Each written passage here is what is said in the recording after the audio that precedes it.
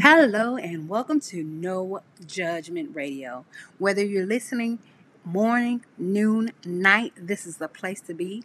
That's absolutely correct. This is a No Judgment Radio. So hang on tight, get ready for some good old conversation, and thank you for listening. Hey, it's time for a sponsorship break. We'll be back. If you haven't heard about Anchor by Spotify, let me give you a rundown. Basically, it's the easiest way to make a podcast with everything you need all in one place. Here's how it works. Anchor lets you record and edit your podcast right from your phone or computer. So, no matter what the setup is like, you can start creating today. Then you can distribute your podcast to the most popular listening platform, including Spotify, with a single tap. Anchor is also the only place you can publish video podcasts to Spotify. With Anchor, creators can earn money in a variety of ways, including ads and podcast subscriptions. And best of all, Anchor is totally free. Download the Anchor app or go to anchor.fm to get started.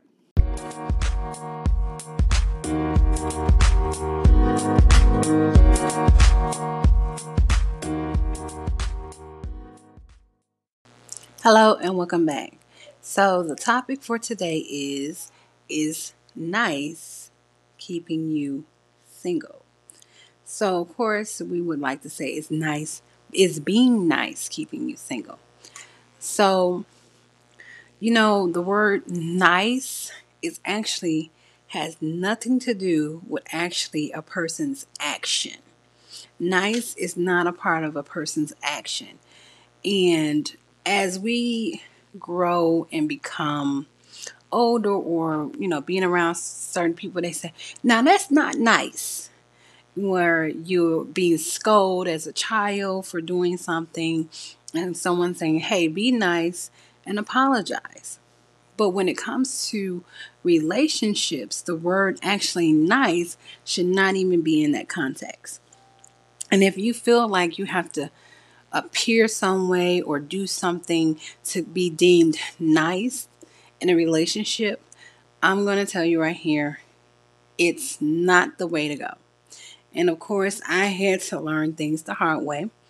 And I want to be able to be a product of where people who haven't been in this situation can learn from my mistakes or those who can relate.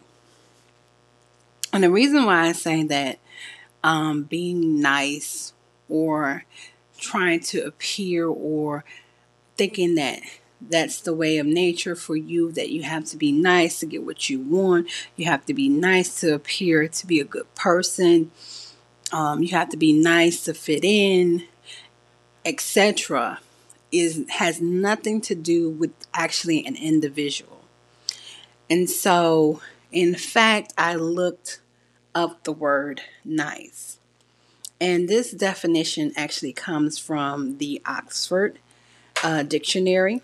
Nice means fine, subtle, agreeable, satisfactory, pleasant, pleasure, delightful, enjoyable, subtle, precise, exact, accurate, strict.